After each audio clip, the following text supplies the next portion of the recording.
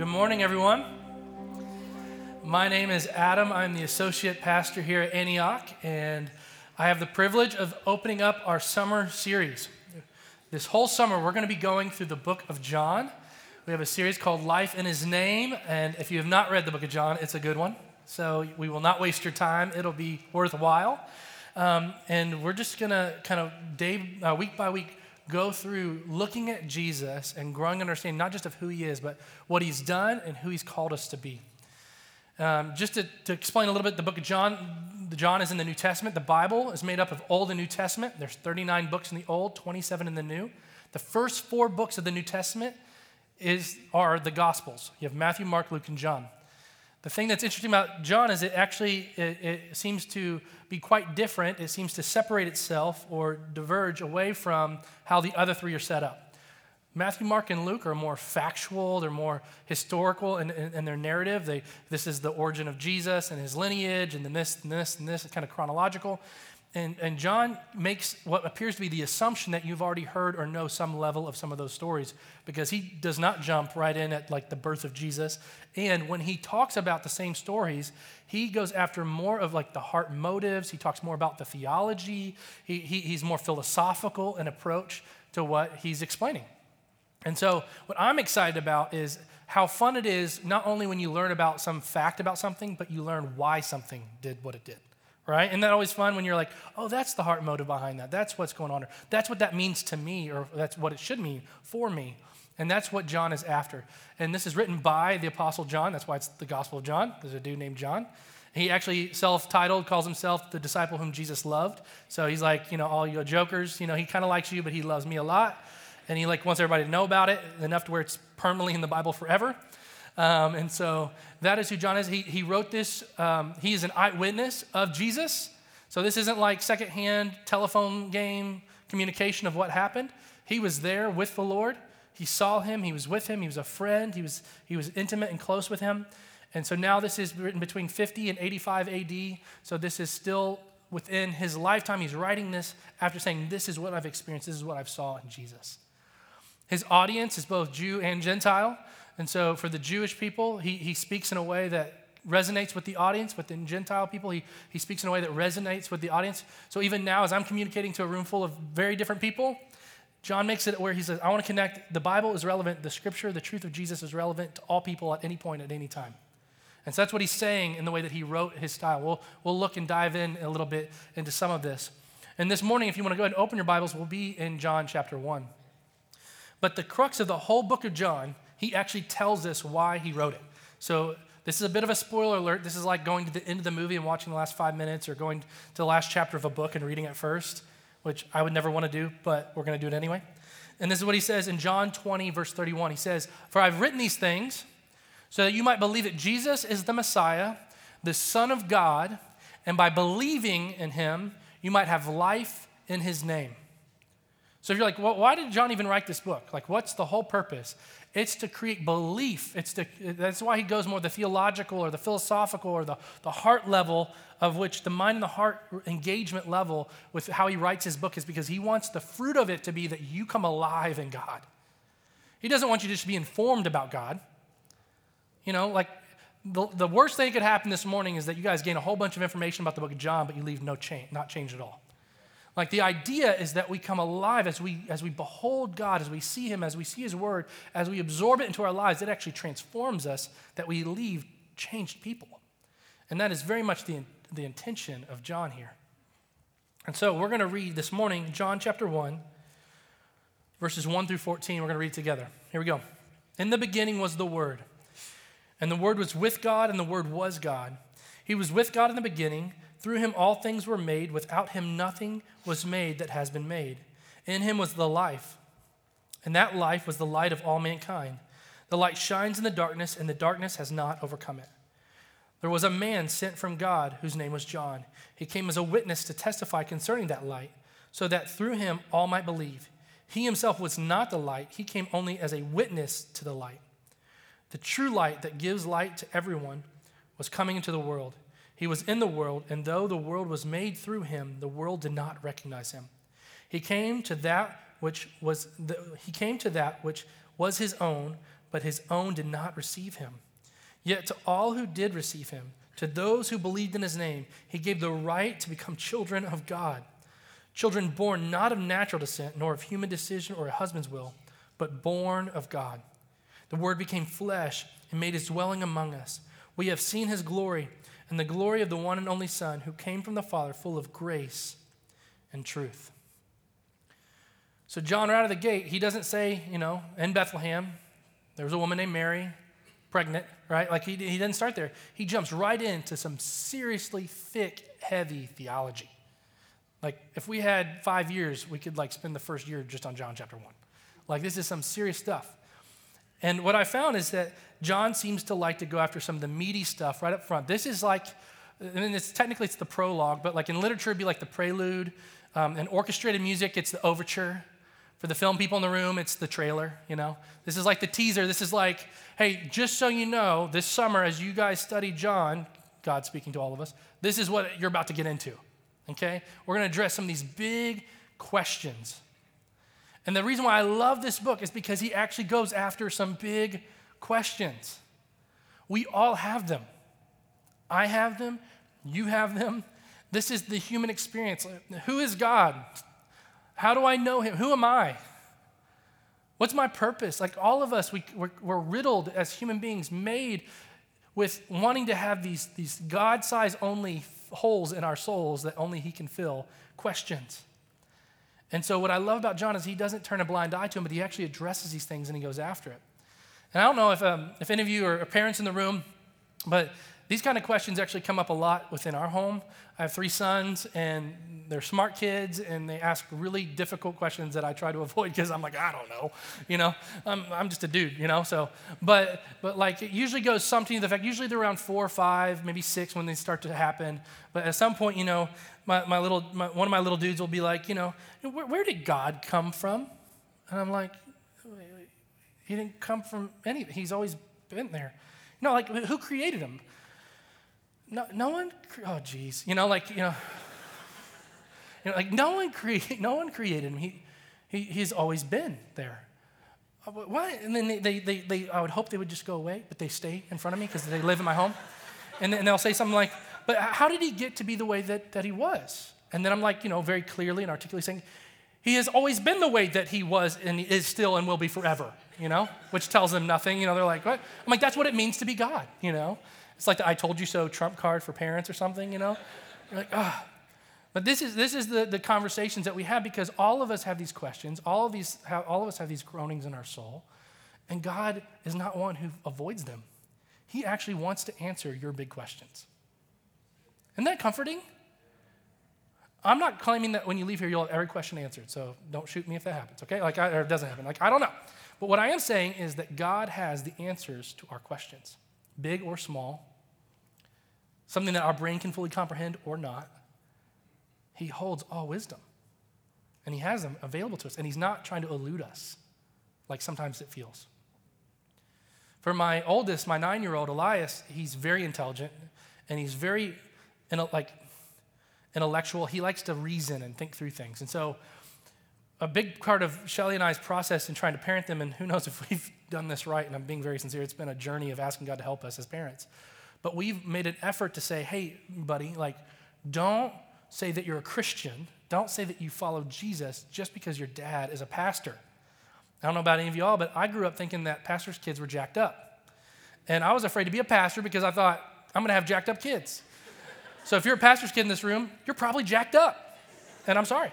But I was just afraid that the religious pressure of being associated with a church and being associated with a man of God or a family of God or whatever. And I'm like, we're just like people like everybody else, just trying to learn to follow and love Jesus with our whole heart and life and soul and mind. We're in the journey as much as anybody else, right? And so we've sat down with Elias many times saying, buddy, don't just say you're a Christian because you feel pressure from daddy or the church or whatever. I want you to have an experience where you have an experience with God that for you it's undeniable that Jesus is Lord. And then you choose in your own process to say, I want to follow God. But I don't want it to be that you make it feel like it's up to daddy to make that decision for you. So one reason that made us nervous is he owned it. So he'd be talking about church, or he'd talk about the Bible or whatever, and be like, not that I fully believe yet. Just want to clarify. Don't think for a moment I made a decision that I haven't made yet. Still have some big questions, Dad. And he did. He had big questions. The whole who created God thing, God's never been created. Hard for the brain to comprehend. The whole space and time thing, major conversation. Okay, you're telling me God is everywhere? Yeah, he can minister right now to every heart and soul and mind of every person on the planet right now at the same time. And he can do it at any time? Yes, he can do that 2,000 years ago, now, and in the future, all at the same time. There's no restrictions to God. He's not just ministering to everyone who's alive right now. He's ministering to every person that's ever breathed a breath, ever right now at this moment. Isn't that right? And he wants to understand that before believing in Jesus. I'm like, good luck, this is crazy, And then hell, who's had questions about hell in the room? Am I the only one, right? You're like, oh, it's a hard topic, And he's like, so hell's a real place? Yeah, the Bible teaches it's a real place. And that's for the devil and his demons? Yeah, it really is. But people can go there if they choose to not receive Jesus and they reject God? Yeah, that's the consequence, buddy. Dad, that's hard, buddy. I know. So he has all these questions, and it's keeping him up at night. We're having moments where we're laying in bed, and he's like, Dad, don't leave yet. Can you lay on the bed with me a little longer? I just need to process this question. I'm like, yeah, okay, buddy, I'll try. And you're just like, oh, all right. Well, a couple weeks ago, we had Joe Ewan in town. I don't know if you remember him. He came in on Sunday morning, but he led a prayer and prophecy night on the following Monday night, which is just basically he taught out of 1 Corinthians 12 and 14 about how prophecy is encouragement. It's edifying. It's when you encourage people through prayer and through hearing God and saying, God wants to encourage you. And so he was trying to activate us to get comfortable with it. And so there's a game that he played where he said, okay, if you want to encourage someone, come line up. So people lined up, and he said, what I want you to do is close your eyes, and then I'm going to have somebody come up, and they're going to put their hand on your shoulder, but you're not allowed to open your eyes. So you don't know if it's a guy or a girl, young or old or whatever. And I just want you to ask God, how do you want to encourage this person? And the thing that comes to your mind that's encouraging, just tell them, hey, I pray that you be encouraged that God loves you and that he cares about you, whatever. And so we get here late that night, which makes me really frustrated because I'm supposed to be a good example to y'all. And good luck. And so we're late as a family, and I'm having a bad attitude, and they're already started the thing. And so my family and I sit in the very back center row, and we're sitting there, and all of a sudden Joe's making us get up and move around the room. So I'm like, okay, we got to participate. And we hadn't had dinner yet, and it's 8 o'clock, and I'm going, okay, kids hadn't eaten dinner. They're normally go to bed now, and we're here. Okay, we'll just trust God for this one. And so about 15 minutes in, though, we're moving around doing things, and my kids are staying in the back. Well, all of a sudden, I turn around, and I look, and my son Elias is over here, and his eyes are closed, and his hands is raised, and he's just beaming. And I'm like, what is he doing? And he's raising his hand because he wants to pray for somebody. And then I'm going, oh my gosh, is this heretical? He doesn't even believe in Jesus. Can he pray for people? What are the rules on this? Does anybody have a guide? I don't know what we're doing. And so I'm like, okay. And so I'm like, all right, well, we'll just kind of wing it and see what happens, And so I see someone go over to him, and this woman's getting prayed for, and he's saying something to her. I'm like, oh man, what is he saying, And all of a sudden she's weeping. I'm like, oh no, what is he saying, And she's being dealt with by God. God is meeting with this woman, with my 9-year-old praying over him. It's amazing. And so then, she walks away, and then all of a sudden he just puts his hand right back up. And then another buddy of mine comes over, and he goes over and puts his hand on Elias, and Elias says something to him, and he's going, responding, how did you know that? And I'm going, oh gosh, what is he saying? So he comes over and he goes, dude, you wouldn't believe what he just said to me. And I'm like, well, what did he say? He's like, he had this word, and he was sharing this word about the time is now, and da-da-da. And he's like, I got that same word yesterday from a friend of mine. God is speaking through your son. I'm like, no way. That's so cool. And so the night goes on, and even when it's time to leave, it's 9:15 or something, and we hadn't had dinner, and don't judge us. We went to McDonald's because it's quick and cheap, and we prayed that it would bless our body and nourish it and all that stuff, right? You say those prayers too. You do. And so we're at home, and we're sitting at the island of our kitchen, and we're all together, and it's 9:30 at night now, and Elias is just glowing. And I say, buddy, Shelly and I are buddy, what happened tonight? I saw you were participating. Tell us what was going on. He's like, tonight was amazing.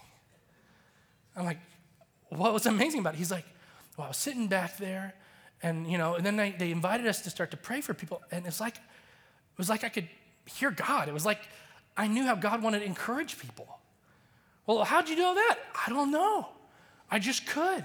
So then I started doing it, and it was encouraging to me. As I was encouraging people, it was so amazing. I'm like, buddy, that's so awesome. I'm like, this is really great for your process in choosing to want to follow Jesus. He's like, no, I believe in Jesus. And I mean, waterworks, right? Like we're like crying at the island, like, what? He's like, yeah. He's like, towards the end of the night, I went and sat in the back, and I was thinking to myself, I'm like, what am I doing? Like, what am I doing? Yeah, I have lots of big questions, but I believe. Yeah, I believe. He goes, and then he like basically walks himself through. My 9-year-old does like the Romans Road, if any church people background know what that is. But he's like, I'm a sinner, saved by grace. And he's like teaching us how to come to know Jesus. And then he's like, yeah. And I just said, God, I want you to fill my heart, and I want you to take over, and I want to live for you. And so we're just like losing it at the kitchen table, right? You're just going, what? And then this is the best part. Then his eyes fill with tears, our sweet little boy. And he goes, Dad, I used to be so afraid of all my big questions. And he's like, and I don't even have the answers to them yet. He's like, but you know what? I'm not afraid anymore. You guys have come in this room, many of you, with really big and serious and legitimate questions. But you've also come in with this baggage of fear, this baggage of the I don't know and the reasons why I can't and just the internal warfare. And God wants to remove the fear today. He wants to set you free that you don't have to be afraid to put your trust in Jesus. He has what you need. He wants to meet you right where you are, and he's going to reveal it to us this morning through John 1. And we're just going to go verse by verse, and we're just going to talk about what it says. But I'm asking you to say, then what does that mean to me and how I believe and trust God? What does it like for me to address my big questions as I see these truths and claims of who Jesus is? Does that sound good? All right, let's open up John 1, starting just verse 1. In the beginning was the Word, and the Word was with God, and the Word was God. In the beginning was the Word, and the Word was with God, and the Word was God. Does that sound familiar to anybody, that language? Especially the first part of it? In the beginning, anybody heard that somewhere else in Scripture? Genesis 1:1. In the beginning, God created the heavens and the earth, right? So right there, boom. John is on purpose. This is not an accident. It wasn't like, oh, that's so cute, it kind of matched. Like he on purpose wanted to create a parallel because there's some revelation about who Jesus is and how he shows up in the scene about who Jesus has always been, even back in the beginning. And he wants you to see that there's a relationship here, a parallel between the creation story from the beginning and the new creation story of what Jesus is about to do on earth. Okay? So in the beginning was the Word. There's a couple things I just want to point out from this verse. First of all is the Word was already there in the beginning. So this is one of those like hurt your head thoughts, right? The beginning of what? The beginning of everything. What was before the beginning? Nothing. He just was always there. And who was there? The Word. So this Word is proper noun W, capital W. It's giving a name, we'll find out later, of Jesus. And it's calling him the Word. And it's saying that he's always been there. I don't know about you, but sometimes I have this thought like God's always been there, the Father, and then he needed a Savior, so he created a Son later down the road. But what we're learning quickly is no, he didn't. The Son has always been there. He's equal God, always been from the beginning. And the Word was with God, that second part of that verse, and I want to draw attention to that because it shows that it's not just God the Father, because he was with him. So we see that there's two persons. So that starts to speak, and we'll get to this further, but this is starting to give a nuance towards the Trinity. And so, because that's a whole big question that we have, like, who's God? Well, he's triune, three persons in one. Father, Son, Holy Spirit. And you're like, my brain already hurts. Like, how do you even comprehend that, right? But this is where he starts. He says, like his heavenly Father, Jesus is revealed as eternal. Right out of the gate. And he is with God, and he is God. But real quick, I just want to break down the word, when it calls him the Word. In the beginning was the Word. This is a very popular thing to study among theologians. You'll find tons of literature on it because this is, it's a very loaded name to call him the Word. And I believe John did this very intentionally, again, to try to reach all audiences that would hear it. Because for the Jewish people in the audience reading this or hearing this, they would say, oh, the Word of God. That actually would be a familiar title that they would give God. So Old Testament, like Jewish culture for generations, sometimes they would refer to God as the Word of God. Because so often they would hear God through prophets, and they would hear the Word of God, and it would lead them as they would follow God. And it was this understanding that the Word of God was God, and He's leading them. Does that make sense? But at the same time, this would resonate with the ancient Greek listener, because the word is logos, and that word is something it's a Greek word, and it's familiar to their culture and to their understanding. And they actually had a very sophisticated understanding of the word logos. And what it would mean is it was like this intangible yet supernatural being that created all things and held it all and managed it all together. That was what the word logos meant for them. So they didn't have a name for God. They didn't have they didn't believe in Jesus at this point, right? But what they did say is like, hey, we kind of have this like loaded word called logos, and it just kind of means like there's this intelligent designer. And this intelligent designer, he created all things, and he kind of manages all things, but we really don't really understand him. But we just it's the bucket we throw all things into that we don't understand. It must be the logos. Does that make sense? So when John uses this word, when he says, in the beginning was the Word, and the Word was with God, and the Word is God, like he is connecting all listeners together saying, hey, I'm talking about this one who was in the beginning. There is a God. He is a person, and he's created all things, and we're all on the same page. That's what he's doing right out of the gate. He's bringing us all together. And what this tells us, and this is a pretty big statement, but this is what this tells us, even in this first verse, is that if a person doesn't know the Word, doesn't know Jesus, which we later find out that's who it's referring to, then they don't know God. And that truth applied to the listeners at that moment, and that's what they were learning as they were hearing it. Oh, you don't know the Word, then you don't know God. But that also applies to those today. For us in this room, if you don't know Jesus, then you don't know God. But if you know Jesus, then you know God. I remember my dad sharing his testimony. I've heard it 1,000 times. He has a pretty radical story, and he went through this pretty significant trial and painful season of life when he was in his early 30s, and he made a list of who could help him. He had these big questions, right? What do I do? I'm stuck. I'm in this problem. I need this answer to this problem. I need grace. I need hope. I need something. And he made a list of all who could help him, and he quickly went through the list and realized that no one could help him. He called it was over 20 people long, called all of them.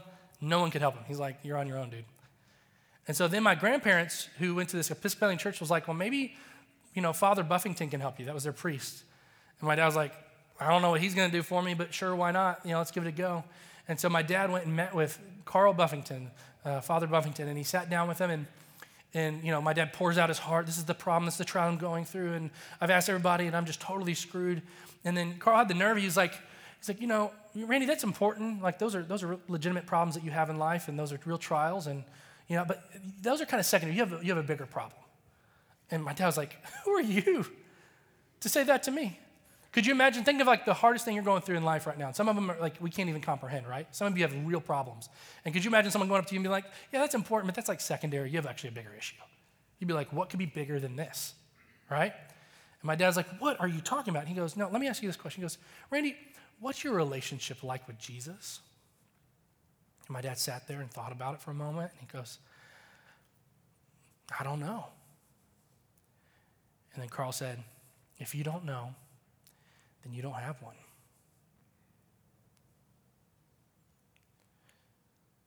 For some of us in this room, if you don't know where you stand with Jesus, it's like where your relationship is. If you're not certain that you know him, then you don't. Like that's what that adds up to be. But what I want to tell you today is that God is a God who reveals himself and is drawing close to you. He wants to know you, and he wants you to know him, and he's made himself available. And he wants to remove the question mark of who is God and how do I know him? It's through Jesus. If you know Jesus, you know God. He wants to nail that down for you in your soul today. And we talked about this last week. Travis mentioned it. He's like, you don't want to leave eternity, what happens for eternity up to, I hope I'm a good person, or I think God's kind of like this somewhere out there. No, we want to have an intimate, personal relationship with the God of the universe, the creator God, the Logos, the one who created all things from the beginning. God wants to reveal himself to you in that way today. Picking up in verse 2. Gets a bit redundant. We can blame John for that. He says, he was with God in the beginning. And the reason why I want to just draw attention to this one verse really quickly is that there is still this distinction that the word Jesus and God the Father are separate, and that Jesus is not a created being. That's the biggest thing I want to just draw attention to. Like, we need to have good theology about this. Jesus is not a created being. He is the creator being. He is from the beginning. He is God, the creator. He was not created by the Father. And so we want to read, and just to hit on the Trinity again, there's the Father, Son, and the Holy Spirit. We are not tritheists, meaning we don't believe that there are three separate gods that we worship. There is one God with three persons, Father, Son, and Holy Spirit. I don't have the time to fully unpack a whole Trinity teaching, but it's spelled out throughout Scripture, okay? And we can talk more about it later if you'd like. But this is who God is revealing himself to be in John 1:2. Then picking up in John 1:3, through him all things were made. Without him nothing was made that has been made. Does that not fumble all over your words when you read that? Am I the only? Through him all things were made. Without him nothing was made that has been made. Again, this is that Genesis 1 parallel of how God created things in the beginning, and it was Jesus that was the creator that did it. That was his role, because everything was made through him, through the Word, and Jesus is the Word. Isn't that crazy? Because I would get the concept in my mind of, I always think of Jesus as the dude on the cross. I'm kind of giving him this credit for like New Testament God, but no, he's all Testament. He's always been, right? And so he's this creator God from the beginning. And so this is where it's speaking to it again. And it's saying that just like in the New Testament, in the very beginning of time, when God created all things, it was done through Jesus. It's showing you again that God is creating a new thing through Jesus again. So there's this parallel. This is super beautiful. I want you to get this. The same way that he made all things in the beginning, what we know is that sin came in and compromised the original creation. Sin polluted and distorted. And if you don't know this, like every one of us, all people are sinful. We've all fallen short of the glory of God. We all need redemption. We all need grace. We all need a Savior. Because we have sinned and fallen short. We've rejected God at some level within our lives. We all do it many times a day. We're more sinful, just to be quite blunt, than we realize. I mean, that's really the state. But there's a creator God who shows up again in the New Testament through the Word, through Jesus, and he is creating a new creation. This is like the beautiful message of the gospel. This is what makes it so exciting and why we should spend time talking about it. And Paul, specifically in the New Testament, loves this. This is the thread and the theme throughout most of his letters, is this idea of new creation. He writes it in 2 Corinthians 5:17. He says, therefore, if anyone is in Christ, the new creation has come, the old has gone, the old sinful enslaved creation is gone, the tainted creation that was made already, and there is a new creation, and it is here, right? This is what John is alluding to in this passage. This is some crazy deep theology that he wants us to grasp, that if you put your faith in Jesus, you are not your old self anymore. Listen to me, if you love Jesus and he lives within your heart, you are not a sinner who sometimes does things right. That is bad theology. You hear me? You are a saint. You are a redeemed one. When the Father sees you, he sees the Son, white, spotless, perfected, because he sees the work of the cross that Jesus did for your sins. He sees it fully done. Even if you sinned 5 seconds ago, and you're going to sin 5 minutes from now later, right? When he sees you, he sees the redemption of Jesus on the cross. And you are now a saint who sometimes chooses to act in the old creation. But you are a new creation. And there needs to be a shift in the way that you believe about yourself, because if you think wrong, you're going to live wrong. You have to realize this. Like, if you think wrong and you're just like, I'm just a failure, I'm just a mess up, I'm just a sinful. No, if you've accepted Jesus, God, there's hope for me, there's a grace for me to live free, I'm a new creation in you. You need to start to talk to yourself. You're crazy if you don't talk to yourself, okay? You need to start telling yourself good theology, because if you believe bad theology, it's going to lead you the wrong way. And this is so powerful what what Paul specifically is saying here in 2 Corinthians. And then Paul says this throughout multiple times. There's a time in Acts 17 where he is in Athens, in the city of Athens, and he's before all these like super smart people. So it's like the Aristotles and Socrates of the day, and he's at this meeting called the Areopagus. And he gathers them all together, and they're debating and discussing like who is God and all these deep things. And even there, Paul throws in this new creation idea, and he says, for in him, speaking of Jesus, we live and move and have our being. So the same way that Jesus created all things in the beginning, as new creation, as one who, if you accepted Jesus, now you live and move and have your being through the power of his work. He has spoken again a new creative story for your life. Does this make sense? You follow me? This is so important for us to get.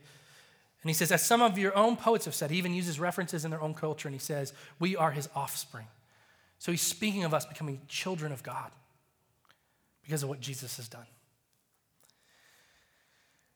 Now in John 1:4, it says, in him was life, and that life was the light of all mankind. In him was life, and that life was the light of all mankind. So first we know Jesus as the Word, but now we know Jesus as both light and life. What I want to draw attention to specifically is that he's not comprised of some light and some life that make him a whole. He is fully life, and he is fully light. Another one of those big question brain hurt moments, because I think of things usually as like a cup. And I'm like, oh, he's like love and goodness and, 20% that, 20% that, and it makes up a whole. But somehow in God and his nature, he is 100% the Word. He's 100% light. He's 100% life. The Bible says he's not just loving, but he's 100% love. He is the very definition of it. He is our grace. He is glory. He is goodness, right? And he's not waning in any of these categories. But he is fully all these things all at one time, and yet he doesn't contradict himself. Isn't that amazing? Our God is much bigger than we give him credit for.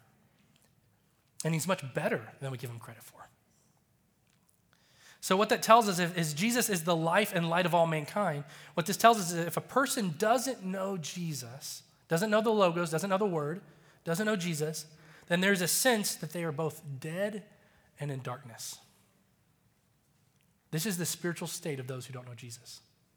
Isn't this sobering? I'm going to say it again. If a person doesn't know Jesus, what this tells us is they're both dead and in darkness.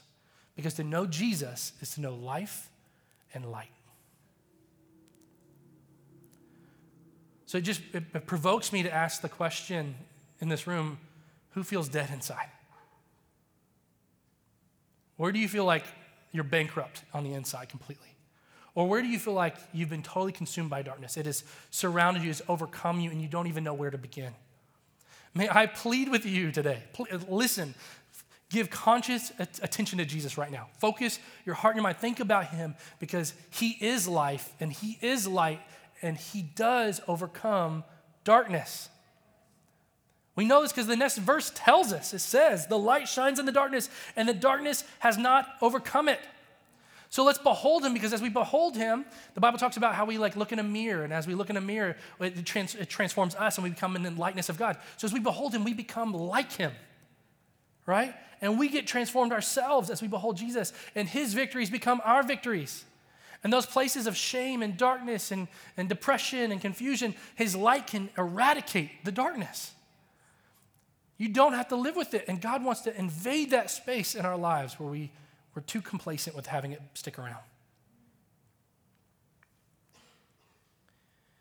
I even love the fact that this still is paralleling with the Genesis story, because in the Genesis story it says, let there be light, and there was light. And then all of a sudden Jesus shows up on the earth and there was light, right? He can't help himself but be himself. You know, in heaven, the Bible says there is no sun because his face radiates glory so bright that he is the light of heaven. It's who he is. And God wants to shine in the darkest places of our struggles. He loves to do it.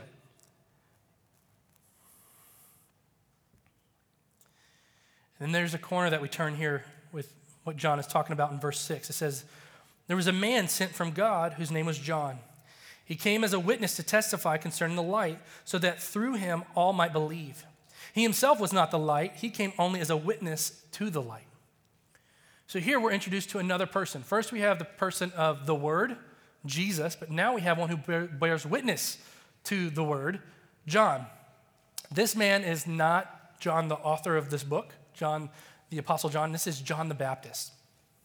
And John the Baptist actually was prophesied of in the Old Testament. So again, you got to sometimes stop and think, who is the audience? Who is he writing to? So you have a bunch of people who a lot of them are familiar with like Old Testament prophecy. They know the Torah, they've heard different things spoken over generations.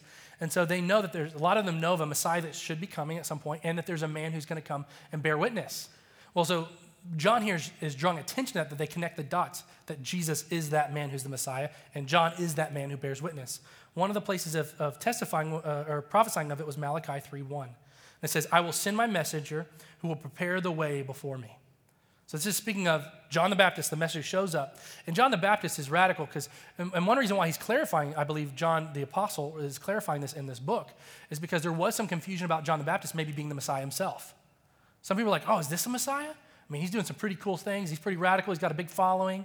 And what does John the Baptist say? No. I'm unworthy to tie the sandals of the man I'm talking about. And the reason why that's such a big deal is culturally, when a master would come home, the lowest servant would untie the sandals of the master's feet and clean their feet. That was like a practice so they wouldn't dirty the house when they come home. But it's such a lowly position in the home that if you were a Jewish slave, even then, because you're Jewish, you didn't have to do it because it's beneath you. So John the Baptist, who is Jewish, is saying, I'm not even unworthy to untie this guy's sandals. Like, this guy is so amazing compared to who I am. So he's making this massive, profound statement that people would resonate with. Oh, like there's another one coming. And here John is saying, Jesus is the one that was prophesied, and this is who John the Baptist was talking about. So he's connecting the dots to all the listeners of who he's writing to. And then after that comes what I would consider maybe to be the three saddest verses in all of the book.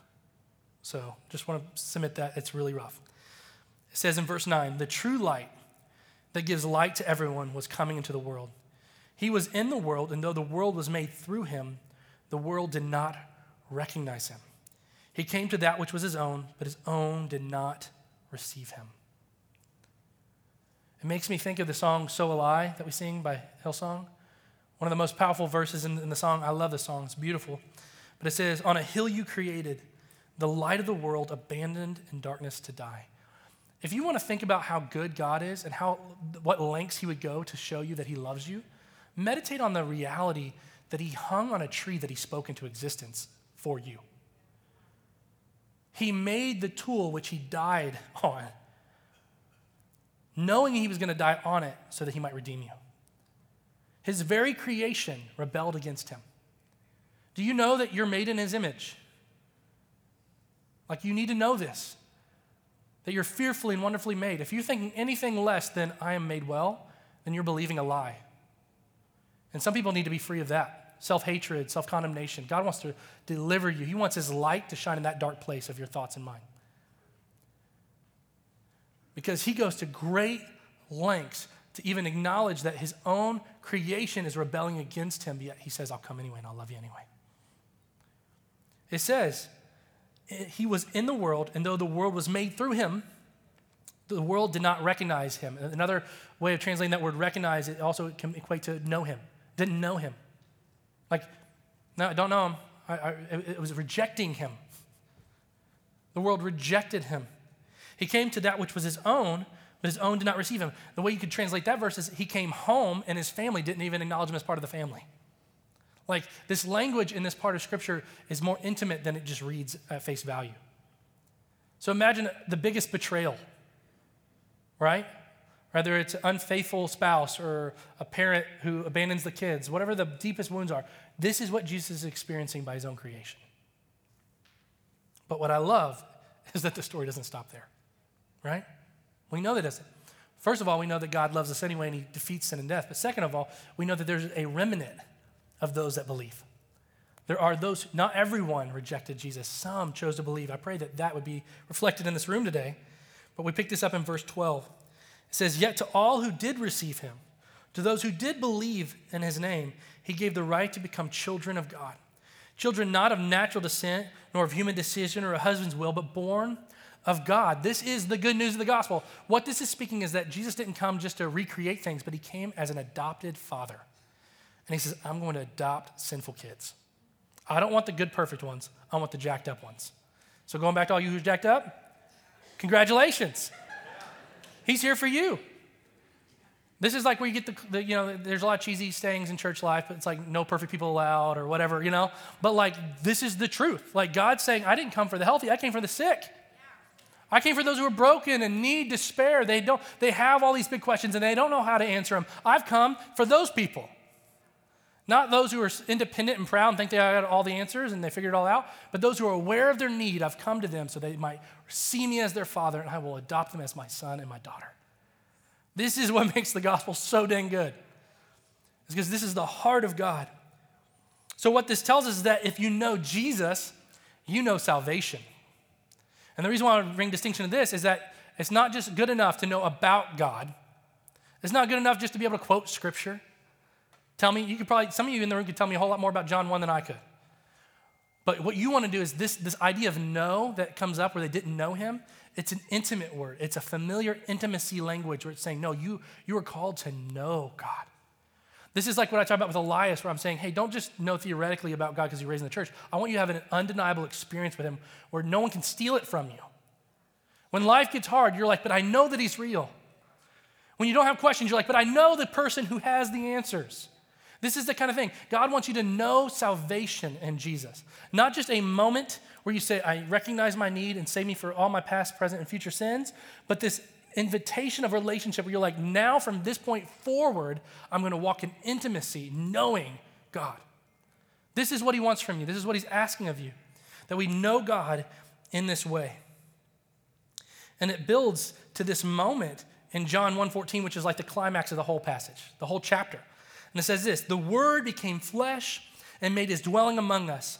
We have seen his glory and the glory of the one and only Son, who came from the Father, full of grace and truth. I love this. The divine Word, the Logos, put on flesh. The listener of this, unless there's faith sparking in their heart, would be offended. Hold on. God became man? And he's like, yes. And by the way, it's the guy you killed. He says that a little later. Right? But this is what he's getting to. Like, wow, God goes to, there's no length. Whatever you're facing, you say, but I'm the exception. It's a lie. There's no length that God will go to redeem you. There's no sin so great, no rebellion so big. He fights and contends for every breath that you might know him and know him intimately. And I even love this language that it uses here. It says he made his dwelling among us. This word dwelling, more accurately translated, actually means to pitch a tent among people. And again, John writing to his audience, this would have been super familiar, especially for the Jewish people. Because they're sitting there going, hold on, pitch a tent. That sounds familiar. Oh yeah, didn't God used to reside in a tent among us as we traveled? Doesn't he show up inside this tent somewhere? And what they're referring to is they're thinking back to the people of Israel in Exodus 33 and 34 and in Joshua. It shows up multiple times throughout Scripture where they would travel as they were going through the wilderness in different places, and they would pitch a tent. And then it says the presence of God would fill the tent, and he would lead them from that place, his manifest presence. So what this is telling us, the absurdity of what this is telling us, is to know Jesus is to know God. So the same way that people would engage or have a face-to-face encounter with God through this dwelling of God, he's now saying the dwelling of God is in the person of Jesus. If you want to know God, you can dwell with him as you know Jesus. And then as a New Testament believers, what we know is that when we confess with our mouth and believe in our heart that Jesus is Lord, that tent, that tabernacle that Jesus resides in, isn't just in the Holy of Holies in some temple. It's not some tent wandering through the desert. It now resides within the soul of every believer. This is the greatest part of the gospel. I don't have to take a step anywhere. I don't have to breathe a breath anywhere and feel alone anymore. Alone in my problems, alone in my questions, alone in my concerns. I have God dwelling within me, accessible to me. And this is what God is pressing us right now. He's saying, do you not see that I draw close? This is what John 1:14 and the crux of the whole passage is saying, is that God has come close to you in Jesus. But I feel like sometimes the conversation is we've lost God, even for believers who love God, go to church, Christians, all of us. Maybe all of us could say this to someone, but there's seasons in life where I just feel like God's eluding me. He feels so far. But do you realize even if that's the feeling, and I'm not demonizing the feeling, but it's bad theology. It's not true. I'm not saying that God doesn't want to heal you of that pain and that sense of feeling that you're having, but you at least need to start to change your thinking and recognize God is living and dwelling within you and that he's accessible to you. Because if you have bad thinking about who God is, you're going to continue to perpetuate that feeling. But you're like, no, I reject that. God, I thank you that you draw near. I thank you that the word put on flesh, and he drawed close to me, and that he wants to meet me in my place of pain and concern. He wants to talk to me right now. Do it, Jesus. Okay, am I good? Okay. I want to share this picture that I've had. As I was praying for us this week, I kept having this picture. And it was a picture of someone in their home. And you walk in, and it looks like a hoarder lives there. There's just piles of garbage everywhere, just stacks of things. And they look afraid, they look confused, they look concerned, and all these piles represent all their big questions, pains, and problems. And they're going, okay, and they move this pile over here, and maybe they cut this stack in half and move it over there. But all they're doing is just moving around garbage. And the crazy thing about this is as they're sitting there wandering around their house trying to answer their own problems, be their own solution, be the best you can be, whatever that, good self-help stuff is. You need Jesus, what you need. But, as they're trying to do all this and manage it absent of God's participation, the crazy thing is in the middle of the living room is this tent. And it's like a camper's tent in my mind as I'm praying and thinking about you guys. And this light is radiating from it. But every time you go from this pile to that pile, you kind of like put your hand up and you try to like walk carefully around the tent. And you're like, and there's like this sense of fear of like, what would happen if I actually exposed myself to God's wisdom? What would happen if I actually went to the way, the truth, and the life? Like he is truth. He has the answers to my problems. What would happen if I let that light shine in these dark places in my house? Oh, I feel scared. There's this sense of concern about what would happen if we actually let God be God within us. And what was blowing my mind was in this picture, it's for the believer, not for the non-believer. But Christians, we live sometimes as if we put the Holy Spirit back into the jail cell of our soul. And we're like, I love that you live there, but just don't do anything. Like, don't stir the pot, Holy Spirit, And God's like, no, like you locking me away and not allowing me access to your questions is hurting you. And you're just sitting there moving garbage from one place to the next and trying to, self-manage. And I didn't die on a cross so you could sin manage or self-manage. I died that I might bring light to the dark places of your life. I died that you might have life and life abundantly. I am light and life. I am the Word of God. I have creative, intelligent design solutions for what you're dealing with. He hasn't just spoke one time. He is speaking today. And he wants to speak new things in your life today. This is what God is wanting to do. And he's wanting to take us on this journey. As we go through this summer and looking at John, he's wanting to open up the eyes of our heart that we might see him rightly. Because if we catch on to what he's doing, we will have greater conviction to understand that he is the Messiah, the Son of God. And that by believing in him, we might have life in his name. And we're not settled with half-hearted life in this room. But God wants to bring fullness of life to every one of us in every situation that we're facing. So I'm going to ask you, let's stand together right now. And this is the most important part of every service, every sermon, every point. Every time you open the Bible, every time you talk to God, this is the most important. It's the therefore. Okay, God, we don't want to just gain information. We want to say, God, transform us. Change us. And some of you, I even feel like there's a sense of like nervous energy of like, oh, what would happen if I actually let God speak into that thing? Right? Like there's that thing and I'm terrified he already kind of has and I really didn't like what he had to say, so I'm going to pull back a little bit, right? I'm going to put him back in the tent in the middle of my living room and I'm just going to continue to awkwardly walk around him as if he's not there. And what I want to plead with you is a supernatural courage, a heavenly grace that you might humble yourself and say, God, what am I doing? Just like Elias, my 9-year-old, what am I doing? I don't have to be afraid anymore. He's good. He's trustworthy. He's for me and not against me. He went to crazy lengths to put on flesh to redeem me.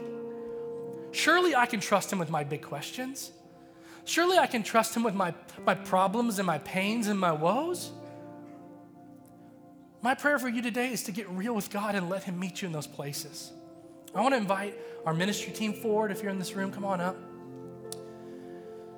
And I'm going to pray, and then we're just going to go into a time of response. The band's going to lead us, but my prayer for you is that you don't lead the same person, but that you might see God more accurately for who he is and the way in which he wants to engage with your life, you personally. He wants you to know him. not know about him. He wants you to know him. He wants to draw up intimately with you. And he wants to bring his light and his life, and he wants to eradicate the darkness and the pains and the struggles of where you're at. This is who Jesus is. This is why we get to celebrate that this is our King and our Lord and our God. He's the best thing that's ever happened and ever will. You do not have to be afraid anymore. So God, I pray that right now. I pray over every person in this room, God, that they would experience a grace to say, God, I want to trust you that you are who you say you're. That you, God, you were not just Jesus on the cross, but you were the God from the beginning. You were bigger than my mind was giving credit to. God, you are so big and you have every answer. You are that intelligent designer that knows every solution to every problem. You are the way, the truth, the life. You are light and life. To know you is to know God. To know you is to know salvation.